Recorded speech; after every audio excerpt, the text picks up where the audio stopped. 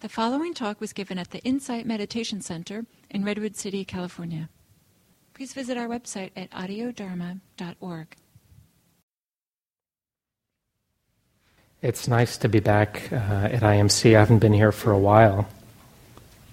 I guess it's been over a year, maybe a year and a half.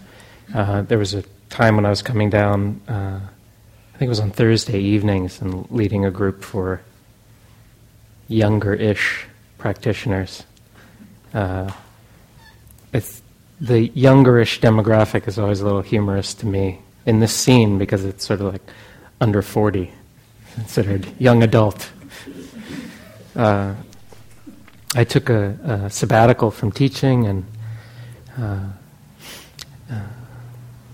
got married and started a family, so it's just interesting to be back in this new incarnation.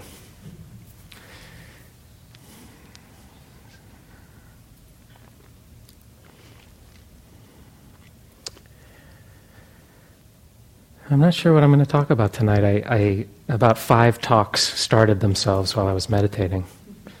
And it was interesting to watch them come and go. There were some good beginnings, some were very dramatic. Others a little more humble. So it'll be interesting to see what talk I actually give now. I'm curious to find out, too.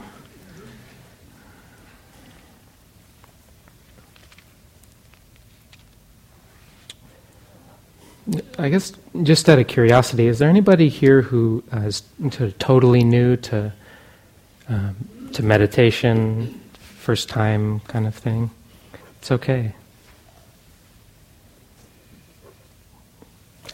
And have many of you been practicing for a long time, sat retreats?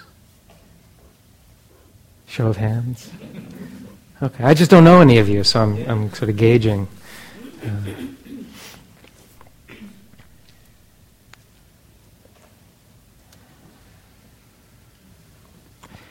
So maybe I'll just share some reflections on this strange and wonderful practice that we're engaged in.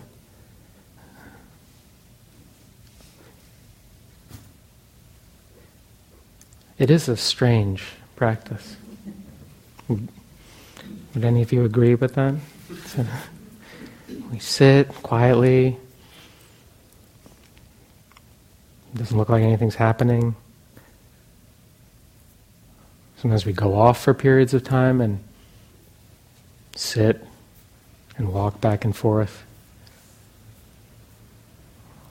And we're sort of cultivating doing nothing, which is very unusual. And it may start to seem normal when you're in a kind of community like this.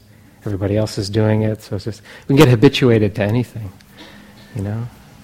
Even meditation. Okay, time to meditate, sit down, do my meditation, time to go to work, you know?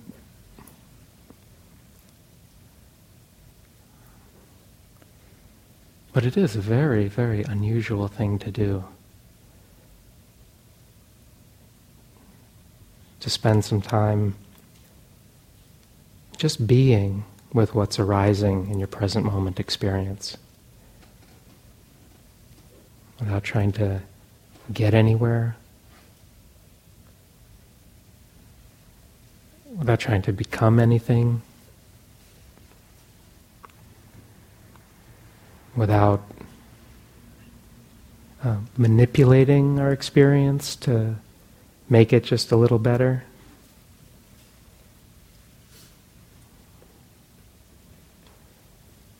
Attempting to be open to whatever comes.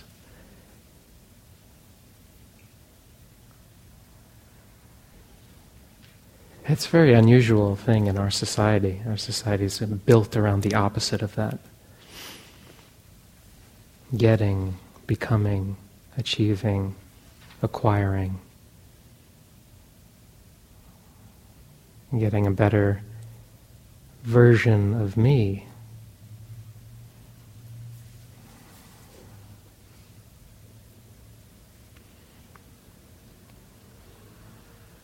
Moving towards arranging that perfect set of conditions that are going to really make me happy, that are going to sort of do the trick. And then I'll be okay, and then I can be here.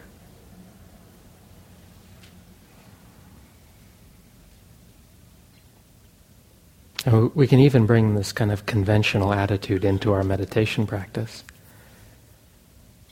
It becomes about getting somewhere, becoming a good meditator, a great meditator.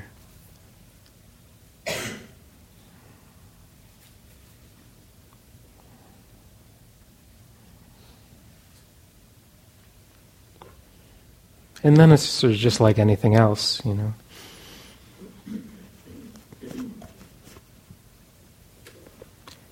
Once I'm a good meditator, I'll really can be here.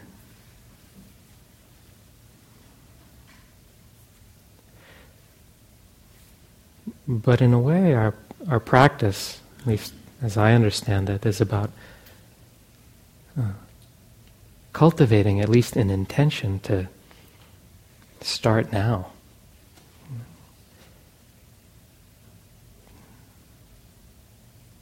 To actually be here now and to learn how to do that, to be here for this.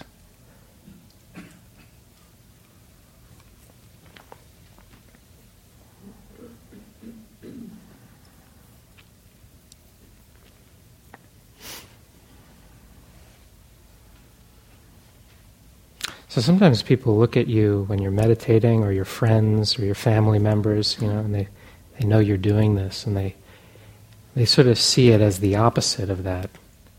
You understand it to be, no, I'm actually learning to be present to experience, to face my life as it is, and to learn how to be with what's arising in the body and mind. But often others see it as different. I remember my grandmother, who was now deceased, I sort of dropped out of my former life and was doing a lot of retreats in my 20s. And she asked me at one point, and she was sort of supportive, but I don't think she really understood what was so interesting about it. And I remember one point she asked me, she said, Will, how long are you going to be retreating?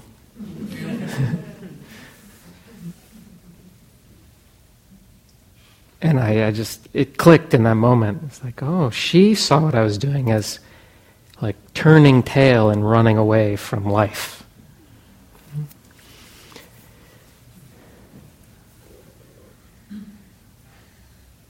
But really, and this again is my opinion, all you're going to get tonight is my opinion about things.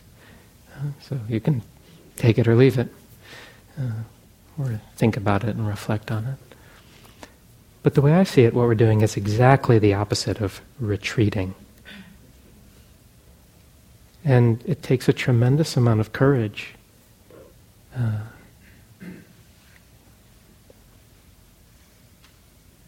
to do this unusual thing, which is to sit down and take a direct look in here.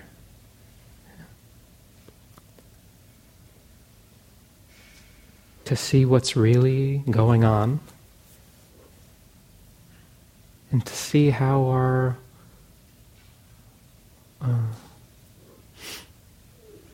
to begin to understand how what's happening in here shapes the experience of this, our experience of this.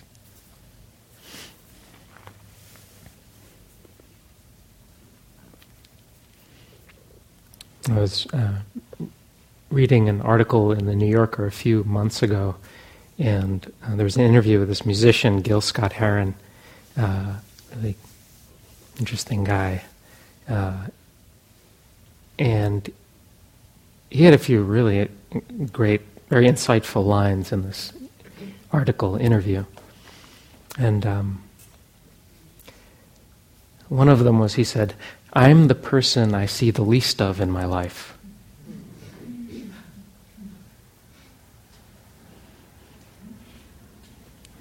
I love that, because it's just such a great articulation of the way many of us live a lot. It's sort of,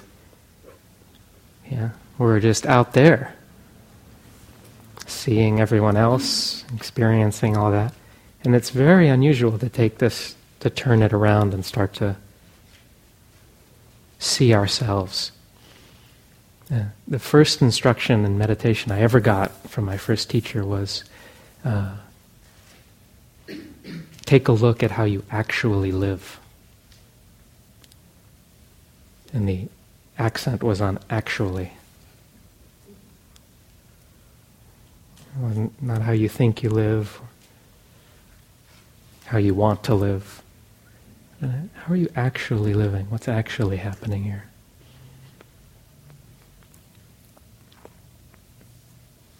Incidentally, that was his first instruction from his first teacher, who was Krishnamurti. So it's coming to you from Krishnamurti.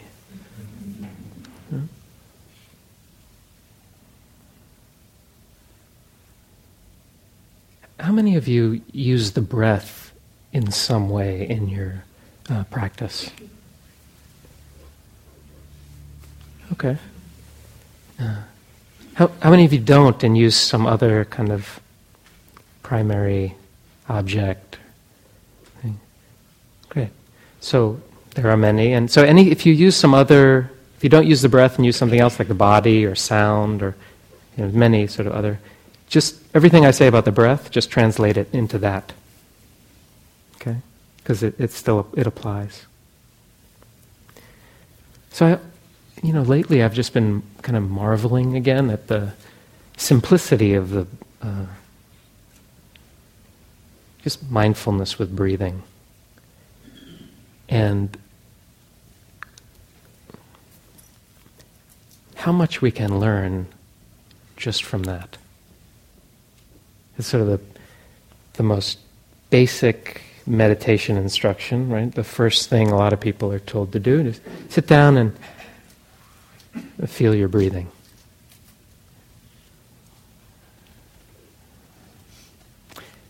And as with any relationship, at first the breath feels like a stranger. Right? Who are you? And it takes a little while to get to know this entity, to become friendly with it, familiar with it.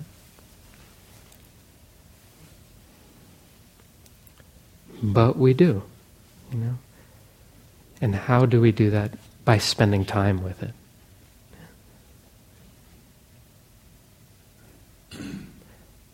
By coming back again and again and choosing to be here with just this, so simple, just breathing in, breathing out. And often, people report early on and even well into the practice that it's actually hard to be with the breathing without manipulating it, even subtly. Because we're so used to, anytime we put our attention on something, our subtle or obvious intention is to affect it in some way. We practice that all the time. We're like expert manipulators. So we're unlearning manipulation in relation to something so simple, just the breathing. Or it could be sound, if you use a different object. So we sort of, and this takes a lot of practice because it's so new, is learning to let the breath breathe. Just to let it breathe itself. To be present to it, intimate with it. but without getting in the way.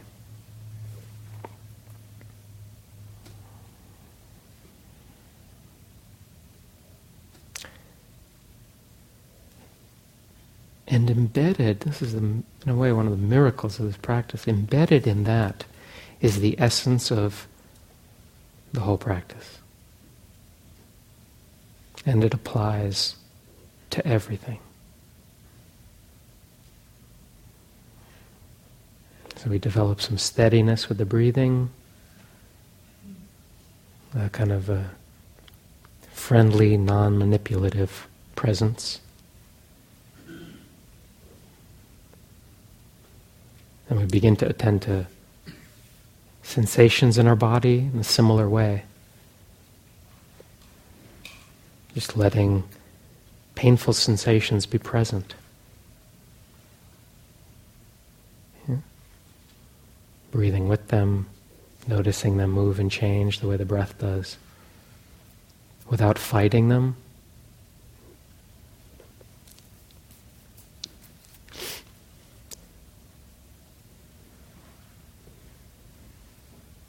We do the same with moods and emotions.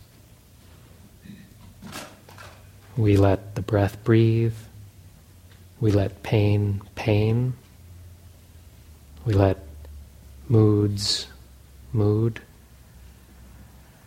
And we let emotions emote, express themselves. And similarly with the mind, we learn not to be fighting with our mind. That's a novel concept. As we develop some steadiness with the breathing, with the body, as the attention goes from being kind of 98% caught up in just trains of thinking, and we begin to land more here with a steadiness. Not only can we observe what and be with what is arising in the body, moods, emotions, sensations, but even the mind itself. Thoughts, images, memories, projections into the future.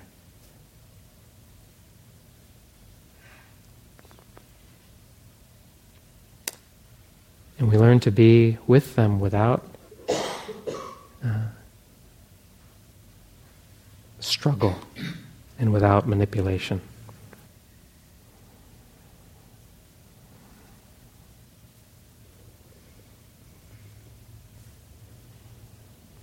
This does take some steadiness.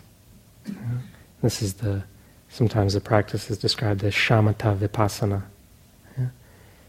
If somebody gives you the instruction, just sit down and be with whatever's on your first day of practice. Just sit down and be with whatever's arising. Thanks a lot. Why didn't I think of that? Okay, I'll just do it. No, you see, it's impossible. It's like, so there's a gradual cultivation of just coming back to something that's present. Maybe the breathing in the beginning. Coming back again and again out of virtual reality into here, just for a moment. And then what do we discover over time as we do that again and again? Just like anything that we cultivate, those moments begin to connect. And then our awareness in the present becomes, rather than these sort of little moments where we wake up and, oh wow, I'm here, and then, oh, I'm here, and then, oh, I'm here. We start to connect so that it's a sort of a stream of presentness. It's only when there's some steadiness that we can begin to see what's happening even.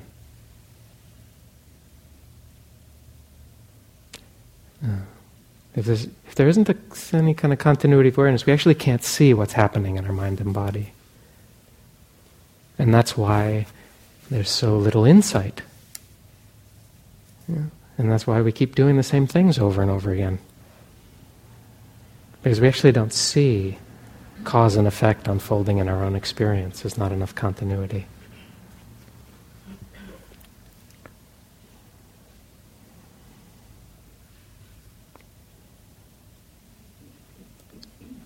So maybe the theme, I'm talking about these things, what's the theme here? Maybe the theme is peace. Making peace with yourself.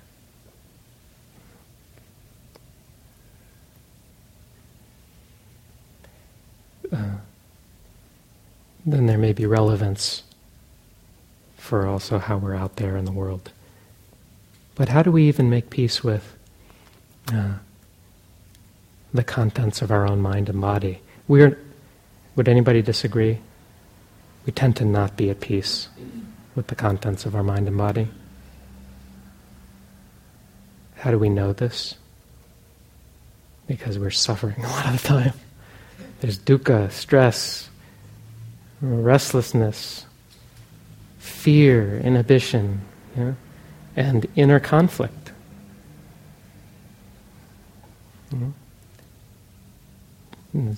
Dukkha. This is something doesn't feel quite right. Otherwise, we'd be at peace. Sometimes we don't just think about that part. What would it be like even to just be at peace in this moment? Have there be no struggle in here? Whatever's arising in the mind and body is fine. It's sort of, sometimes like an alien concept that's hard to even imagine.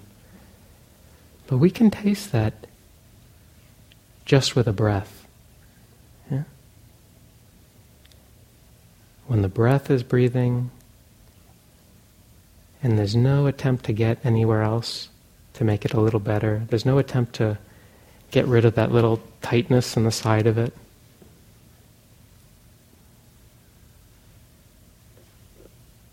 There's peace. It may not fit your idea of peace, like the cloud, there's going to be thunder, like peace is here. No, but it's very subtle even. You might not even notice it. I guess I'm speaking about it to sort of invite a noticing. Similarly, as we develop some steadiness and we're with all the sensations that arise in our body, pleasant sensations, unpleasant sensations, neither pleasant nor unpleasant sensations, we're sort of learning to be in relationship to this aspect of our own experience, just like the breathing. And at first, it's very unfamiliar. We spend our whole lives moving away from unpleasant sensations. Running, retreating. Even sort of very minorly, is that a word? Minorly? No. Minor, thank you. Yeah, even minor unpleasant sensations. It's like, and you can just notice this.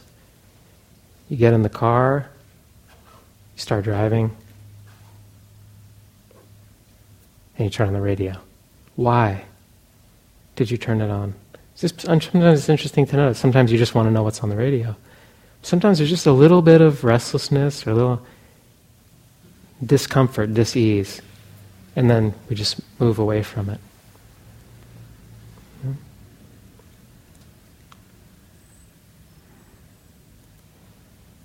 One of the powerful things about practice is that we can actually become comfortable with uncomfortable sensations. They can be really okay. They don't stop being uncomfortable. But we've developed a relationship to them. And just like any relationship, that takes time and it takes sustained contact. You don't get to be really good friends with anybody by seeing them once a year or spending 5 minutes with them every couple months. No, you spend time with somebody, you get to know them, and then you know what's what. So this is the kind of unusual invitation, one of them, of the Dharma practice, is to actually spend time with this aspect of our own experience. Wow. What would it be like not to be run around by feelings in the body? I mean, that's why we act all the time. You say something to me about what a terrible person I am, a sensation, a feeling arises in my body, and then I yell at you. All right. And why did I do that? Because there was a feeling in me, and I just couldn't be with it. Or I went and had a drink. Why? Because there's a feeling, a sensation in me that I couldn't be with. I couldn't bear it. Or whatever, whatever it is that one does. And there's a million variations. So wow, what a valuable territory to explore.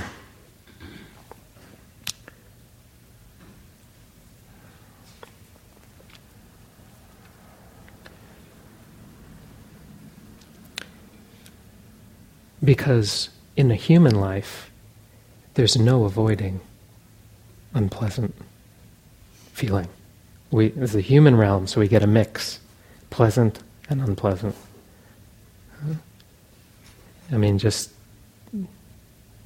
the growing old, aging, death part that the Buddha talked about so frequently. That's where we're all headed. Even if we're 5 years old. So, at some point, this knocks on our door. And then does life end at that point when there's pain? When the body doesn't work? And what the Buddha is positing is that it doesn't have to. That there's a way of being in relationship to our own experience. Whatever that experience is, which is, I'm going like this, I don't know what the word is. Okay.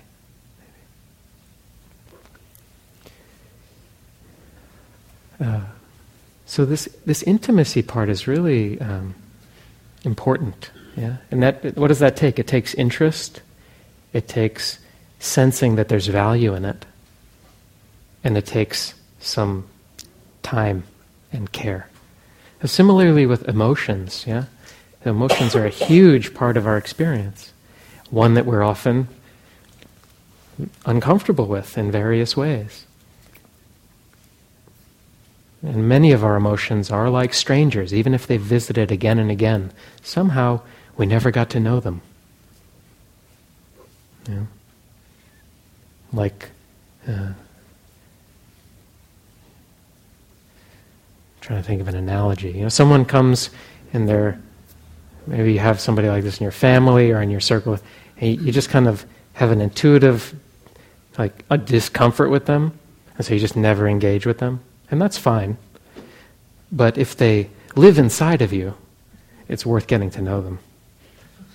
Because I think there's a great line in Moby Dick where I think Ishmael is saying, it's good to be on friendly terms with the inmates of the place one resides in.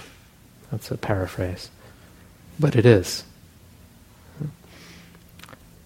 So there are some inmates in the place we reside that, let's be honest, we'd rather not deal with. Yeah? Or we just have never been kind of told that it's possible to deal with them. So one big one, at least in my life, fear. Fear, nobody likes that feeling.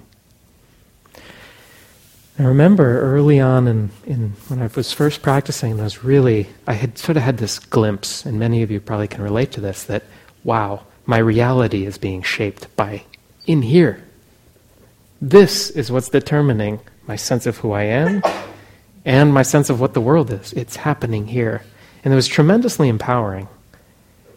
There's a sense like, wow, I can actually look and see what's happening and how this is being shaped, and a real sense of possibility. So I was very motivated. And I was just looking for ways to explore it. And I was staying in a place where there's some woods nearby. This was in Massachusetts. And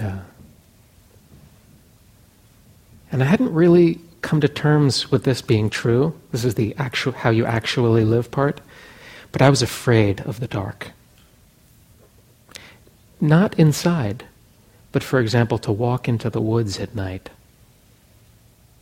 when it's dark. I was scared of it, so I'd avoid that. I'd like taking walks, but I'd walk on the street at night. So I was like, oh, what's that? So I started to walk into the woods at night. And it was so interesting. I'd walk, dark. And whenever I'd feel that feeling, that intense fear feeling, I would stop. And I would stand and close my eyes and just watch what my mind was doing. Every horror movie I'd ever seen was there. Somebody standing right behind me, and you could feel. You feel the chills just thinking about it. And I just stand there, feel that feeling, let that fear be there, and just watch this image. Yeah, I knew at this point, this is my mind. And I would stand there until I was comfortable enough with this image right behind me, or it went away or turned into something else. Sometimes I stood there for a while, and then I keep walking. Walking, a few more steps, then you hear a creak, clunk. This is the wind in the trees, and that chill goes up your back, and then some other image, stop, breathe, feel the feeling. Yeah. And I did this a lot. It was so interesting. It didn't take long before I could sometimes walk in these parts of the woods where I couldn't see anything. And the darkness was like this rich, peaceful, just like walking into emptiness. Yeah? At times. Yeah? Then the fear would arise again in some form. But the powerful thing about just staying with it like that is I really got to know my mind. And I really stopped believing that there actually was somebody standing by me. I just saw my mind churn out all kinds of variations of this content. So many possibilities. Yeah? And it was a really big shift. Yeah? So there's something this is the opposite of retreating. Yeah? I guess that's another theme for the day. Yeah? It's just very powerful to face our own mind. I did this also later with swimming, because, in Massachusetts in summer, sometimes we go to the ocean, and swim out a little ways, and then all of, those Jaws movies would come. It's like all that deep water underneath, and your mind fills the deep water with content. Where does that content come from? It comes from you. But unless we really take a look, we actually think, no, maybe there isn't. We don't realize how much is here. It's happening here. Yeah.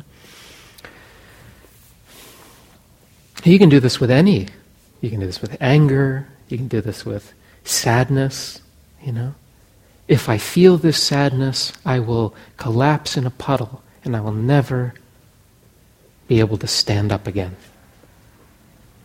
It's a fear, a belief. So in a way we begin to say, okay, what would it be like to begin to feel sadness? Maybe not all at once, maybe a little bit. And just let it be here, my own sadness about whatever. Doesn't have to be about anything. And over time we build up a capacity to actually tolerate this being totally sad. Yeah? It's a state. And then what we start to see is that when we actually allow these experiences, they are not permanent. Have you heard that one before? Yeah. But we often don't we don't spend enough time with any of these experiences to see that they move on their own. It's like the fear. I stand there and I'm not going to be afraid for it. That image doesn't last forever. The fear feeling just can't sustain itself for that long. So this is the kind of the invitation to really spend time, So often we think in meditation, if only I wasn't feeling this, then I could really meditate, I'd be peaceful. Oh, if only I wasn't so afraid. Oh, if only I wasn't so sad. Oh, if only I wasn't so angry. If only I wasn't so restless. But actually the invitation of practice is, wow, time flies when you're talking about the Dharma. Okay. So the invitation is just to come close.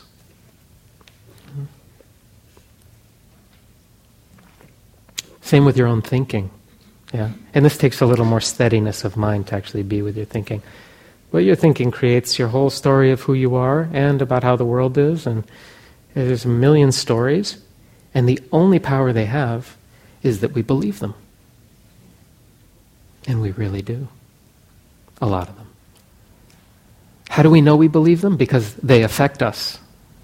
When you have a thought in your mind that you don't believe, it doesn't affect your body posture. It doesn't. When you believe it, you take birth as that, and you have a different body. It's like a different incarnation. I am worthless. I have no value. That's a thought. Yeah? But maybe a very deeply conditioned thought that's been there a whole life, and we've believed it for a lot of maybe seemingly good reasons. Yeah? Often from a very early age, those kinds of beliefs develop. I'm not good enough, there's something wrong with me. These are variations on a theme that many, if not almost all people have some variant. I'm broken.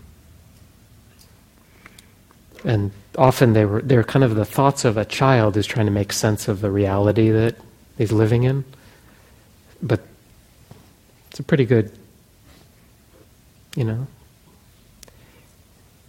it's a good attempt at making sense of things. But the way we know we believe it is because it really affects us. When we see a thought and we don't believe it, it's just like, doop, it's as if somebody said, dip, dip, dip, dip, dip, dip. So this is the invitation to actually spend time with our mind and to watch it again and again. When you watch a story arise again and again, it starts to lose its grip on you. You start to see it's like a roller coaster. You get on it and you always end up right back where you started. It's the same trip. Often we think it's a different trip, but it's actually the same trip every time. And so we just stop losing our belief in it. Or I use this example a lot. If you went to the movies, you see a really scary movie. The first time you go to the movie, it's terrifying, or you're really caught up in it. But if you see that movie 100 times, and you really watch it each time, it just loses its grip. Right? Because this happens next, and then that happens, and then you stop watching it after 50 times. It may still be playing. Oh, there's the movie playing. You can see the marquee. But you're not even going to that movie because there's other stuff happening. Yeah? So,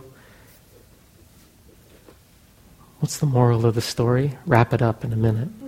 Spend time with yourselves. This is good stuff to do. And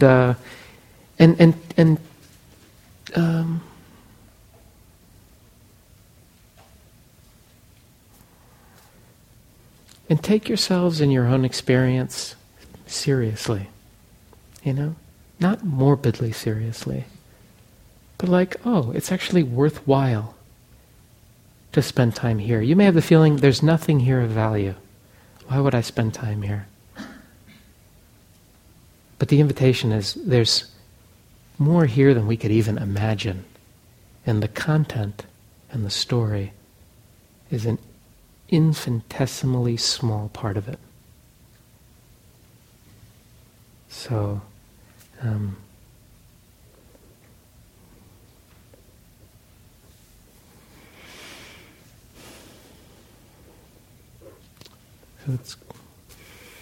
let's keep practicing.